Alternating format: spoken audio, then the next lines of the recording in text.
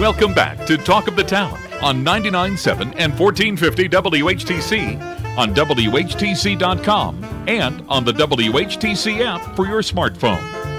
Once again, here's your host, Gary Stevens. Welcome back to Talk of the Town for this Monday, February 12th. Second Monday of the month. We are joined at this time by first-term Republican State House Representative Nancy DeBoer, the 86th District here in Holland. And she's on the other end of our phone line this morning. Nancy, good morning and welcome back. Good morning, Gary. Glad to be back. Yeah. You're catching me in Chicago. My mom just had her 98th birthday, so we were excited to celebrate that with her, and we're on our way back, so thank you. All right, well, have a safe trip back, but congratulations to your mom. She beats my mom out by about 4 months or so. My mom turns 98 on June the 2nd, and by the way, I want to pass this along because some of our listeners do want to catch up with what my mom is doing. She's doing well. The doctors have given her the okay to go back bowling, and she'll be back on the lanes on my sister's adult team, not the seniors team, but the adult team, on Wednesday. And she plans to bowl in the state tournament in Granville in the month of May and June. So my mom's doing well. Wow. Yes, she is. My goodness, that's amazing. Again, I want great. Not the dispute what your mom's doing, and this is not to disparage anything, but I know some of our listeners wanted to get an update on what my mom is doing. So, and basically, absolutely. 1926. And before we talk about anything else going on, I hate to say it, but a lot of the people that experienced the Great Depression firsthand, let alone World War II firsthand, they're stepping away from the stage, and we're losing their perspective. Yes, the greatest generation, that's for sure. I know my mom has such a keen mind. We were talking about what it was like to go to high school when she was in Muskegon. That's where she grew up. And I was like, how far away was your high school? 10 blocks or so. I said, did you walk every day? Oh, yeah. I said, did you have snow days? Oh, no. We didn't have snow days. I'm like, well, how did they plow? You know, it was like a wooden pointed thing, and they pulled it behind a horse, and the guy would walk behind that, and if it was bad, her dad would walk ahead, and then they would walk single file behind him, and always got to school. And during the Depression, he was available to help with that, and so many things that we take for granted every day. Yeah, they quietly endured. Yeah, I'm just thinking, real quick, and again, I'm going on tangents, but then again, when you mentioned your mom's from the Muskegon area, probably, I don't know whether or not a contemporary, but a couple of great Muskegon products of that era that eventually made their names. One as an actor in terms of from MASH and Dragnet, but also the Oxbow incident. Harry Morgan is a Muskegon native. And in the football sense, former Michigan State, former Detroit Lions, and NFL quarterback Earl Morrall, another Muskegon product. So, well, there we go. A couple of possibly contemporaries. That's great. Yeah, remember the Reich's Bakery they used to have near there, and it's such a tiny little house they lived in, but such great people, and I'm just so thankful for my mom coming through all of that and being able to share her wisdom and mostly her love and her humble honesty. I just always respect that so much about her. We are chatting with celebrate. Right. We are chatting with 86th State House Representative Nancy DeBoer. If you have a question about what's going on in Lansing, Nancy would be happy to take your question at 616-395-1450, 616-395-1450. You posted on your social media sites last week that you were in the committee room last Wednesday when Governor Gretchen Whitmer, along with the Lieutenant Governor and the Budget Director and Deputy Budget Director, made their presentation of their proposed fiscal 2025 budget plan to a joint House and Senate Appropriations Committee. You are on that Appropriations Committee on the House. And share with us your impressions of what the governor presented, whether or not you've been able to sift through probably a pretty big document. Just your general thoughts about what she calls a roadmap for making it in Michigan. Yes, I mean, there are a lot of programs that sounded really good and that could be helpful to people. I'm just a bit concerned with the fact that last year we had a $9 billion surplus, and that was spent down to a few $100 million, and then we added supplementals, and so a lot of things can sound good. I'm not sure where the money will come from in some of those. And I'm excited about things where we help kids learn and help kids find a way forward with their future. And everybody kind of differs on exactly how to do that. We have, with this proposed budget that she presented, they want to expand the Great Start program that has usually been for kids that need help and are at a lower income level, but now we're adding to that so that everyone can be a part of the 4-year-old Great Start Readiness Program. And the breakfast and lunch program, that is, of course, we talked about that last year, that's what they are labeling as universal, but it doesn't connect with all the schools, but the public schools with unions that will have the free breakfast and lunch. And now she's expanding it also to free summer program for feeding kids, about $120 per student throughout the summer. I'm not sure if that's breakfast and lunch for all the kids or if it's just for lunch. And that will be another payout. And then the community college is, we're talking about free community college for kids, like the first couple years of that. And I think it's great that, kids can get a start in a profession that excites them and that fits them and all of that. The logistics of the community college thing are kind of a different bracket. Now we appeal to communities to add a millage to their taxation so they can help pay for those community colleges. I'm not sure how much people are going to vote for wanting to add to their taxes with a community college millage if the state is saying that it's paying for it. So that's going to be something that will probably be coming up in the near future. I had one guy stop me who said, and he happens to be a police officer, and so he's working full-time and everything, but he said he is going to college in the evenings getting a degree, and he said, I was a veteran. I worked for 5 years in the military. I had 3 tours of duty and in Iraq, and now he said, am I going to get a refund then? Because he felt that was part of a benefit that he had earned in serving our country, and so I hadn't thought of that dimension, and I do think that's a dimension to think about. So, the proposal is not usually the final product, so there'll be conversations along the way as we talk about all of these things.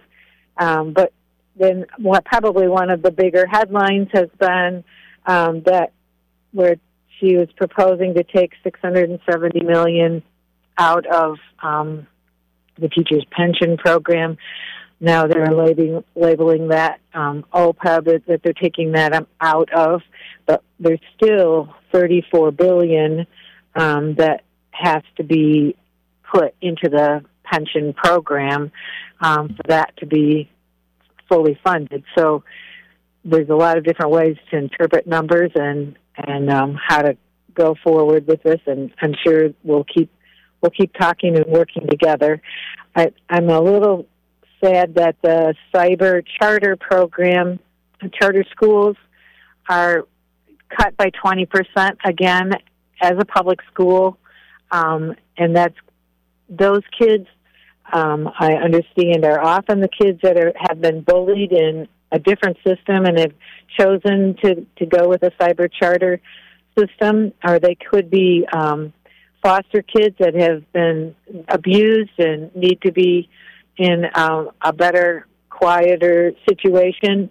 That could be immune-compromised kids that have to kind of be off the grid so that they don't catch everything that regular kids can and fight off, or kids that are athletes that are like preparing for the Olympics and have to have different types of schedule, and all those kind of students are a part of the cyber charter world, and it's for them to get 20% less funding.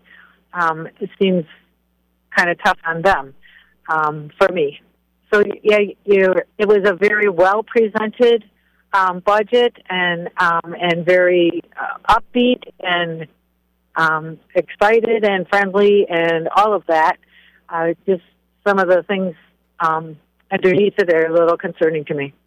Now, how tough will it be to get anything done on the budget until April, when the 2 vacant House seats are filled with special elections because new mayors have been put in Livonia and in Warren, and that meant 2 state representatives left the chamber. So right now it's a 54-54 split. Can anything get done? I know. Oh, it's just an amazing times we're in, isn't it? Yes, we are tied now, and we haven't had very many votes, and some of them were blocked because it's 54-54. You can't just jam it through with a Democratic block of 56 votes. So that has slowed meetings and slowed the scheduling of sessions, I think. So we are still working on the committee meetings. I'll probably have 4 to 6 meetings in each of the different subcommittees that I am on, as well as the full appropriations meetings. The budget has a deadline. It's got to be done by the end of June. Has to balance and all of that. So that is still happening no matter whether we have session or not. So we'll have to see if they're willing to work out some form of both Democrats and Republicans having a little input on the agenda and finding legislation that would be great for Michigan that both parties can agree on, and hopefully, we can move some of that legislation through in this interim period till April 16, when both of those positioned people should be back into the chambers and given our regular 56-54 Democratic majority again. So no one can say for sure, but I do think there should be some kind of good bills that we can pass in the meantime that will be great for the state and balanced with both sides agreeing on it. And we can't stop the budget process. That has to keep rolling in the different subcommittees on the way to a June 30 deadline. So, in fact, the governor even said May in her presentation. Yeah, I don't know. I don't think so, to be honest with you. Yeah, but I know. The fiscal lady that finished up after she left said June 30 is the deadline. So now, if you have a question for State House Representative Nancy DeBoer, 616-395-1450, 616-395-1450. What do you make about the governor's remark in the State of the State address? And I'm not certain whether or not it's going to be put into the budget or not, but she is thinking about a $2,000 rebate for people who buy electric vehicles, $1,000 for anyone who buys a new car. What do you think about that proposal? Well, they're really creative on how can we push the EV agenda, and that's very incentivizing for people to get to get a rebate. So it seems as though the EV market has kind of cooled, that there was an initial group of people that really wanted to get those vehicles and were able to have that kind of vehicle along with other vehicles. But the idea that a family will 100% depend on only an EV vehicle for their family doesn't seem to be where people are right now. So it'll take time, and there is money for putting in more charging stations for EV. But I think giving the hybrid a vehicle, most people that I talk to seem open to the idea of a hybrid more than everything on 100% EV vehicles. And if you buy a hybrid, you don't have to have special installation in your home for plugging in the vehicles at night, and you don't have the anxiety of running out of charge partway toward your destination. And of course, the publicity in this last cold snap in Chicago with the Teslas and people not lining up and the charges not taking as well in the cold, and all of those things, I don't think add to people's excitement either. So, you can get more with a carrot than a stick, and so that the idea of a rebate is a carrot. We'll see. Earlier this month, Nancy, you were part of a group of not only lawmakers, but also business leaders as well, to launch the Michigan Hospitality and Tourism Alliance. Tell us a little bit about that and your role with this alliance. Yes, it's a great group. They thought, well, we should kind of get together, because it can tend to be one-off groups, like we're into hunting, we're into snowmobiling, we're into water skiing, we're into restaurants, we're motels. There's just so many different facets in the whole world of tourism and hospitality that kind of have done their own thing. And they started thinking, wait a minute, what if we all got together, because we all do serve the public and welcome people to the state. We're the hospitality part of the third greatest industry in our state, the top three things with agriculture and manufacturing. And so we need to band together and help our voice be heard better at the state level. And they asked me to be a part of that. I'm of course, excited to do that. Because tourism is awesome in our area and throughout the state. And I think Pure Michigan has been just such a great way to help everybody understand what Michigan has to offer with such variety and beauty. So, yes, we've met about it, and I noticed last year the budget was down to $15 million in Pure Michigan, and that was a bit of a cut. And this year, in the governor's proposed budget, there's an additional $20 million put in there, and they are retaining the $15 million that was there. So the 15 of it, I'm hoping, will go to spreading the Pure Michigan commercials throughout beyond the state. Because at the one meeting we had so far, they're concerned because this great line of advertising that was combining stay in Michigan, enjoy the beauty of all that's available here recreationally and quality of life, along with having your work here, and you can do it online or however you work in a different way in today's world, and have it all in Michigan. And so they were only able to air those commercials in the state of Michigan because of the cuts so far. But I'm hoping that this stays in, and that with this alliance, we can get that message out better. And if it's what I hope it is, that we can reestablish sending those commercials throughout the country, because I really think that Pure Michigan label is the very best state label anyone has ever come up with, and we want that. We want all the kids to understand this is pure Michigan, and everybody that lives anywhere to know pure Michigan, and that they'll want to come here and experience it. So I'm excited about that. A couple things. First of all, I thought I saw a report that the governor is trying to maybe change the direction. Instead of having it pure Michigan, have it made it in Michigan, which is what she was going with. I know. That label slipped in there, and I just don't think that's as good, frankly. I would love to have that as a subtitle, but I would just so hate to leave that main idea. So I am not sure what she means. Okay.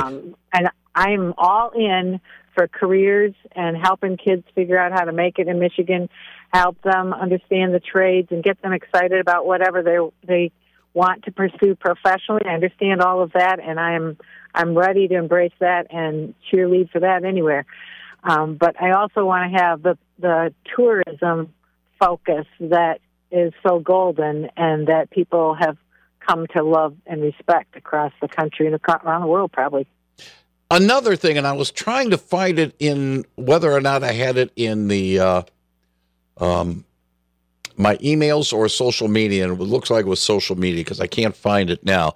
But one of your colleagues in the state legislature was critical of the ad that was put in for Michigan tourism during the Super Bowl, questioning whether or not this was a wise use of state money. Oh, yeah, I did not see that commercial. I was looking on the budget. But, yeah, I don't know. The Super Bowl audience, I think I don't know why Governor Snyder was elected, because he ran Super Bowl commercials, right? Yeah, so, I just don't. I wish I would have saved and hang on to it, and be able to say exactly who was the one that did question that spending. I know that our friends over at the Mackinac Center for Public Policy has long been opposed to pouring money into the tourism industry and tourism programs such as Pure Michigan. But this is a state lawmaker, and I thought for a minute it might have been Mark Heisinger, the former, the state senator now, but it wasn't him. So I don't know who, but I saw that on social media. That. Yeah. Okay. Yeah. Just kind of wondering whether or not, the priorities are there.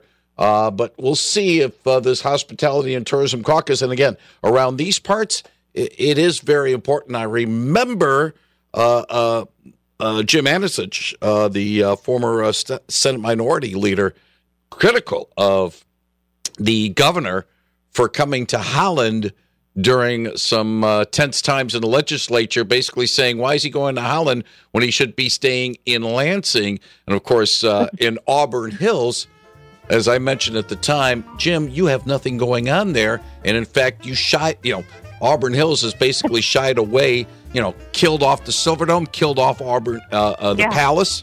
You tell me. I know. I mean, tourism is great. And we a lot of people come here to recreate, and have vacations. But at the same time, they look around and they say, "Wait a minute, this is really a great place. I'd kind of like to stay." And that's why, our CDB started producing booklets of, you can find a place to live here. So, Nancy, we got to scoot. I do think it's good for our population council, right? Yeah. We got to scoot. Appreciate it, and we'll look forward to chatting with you next month.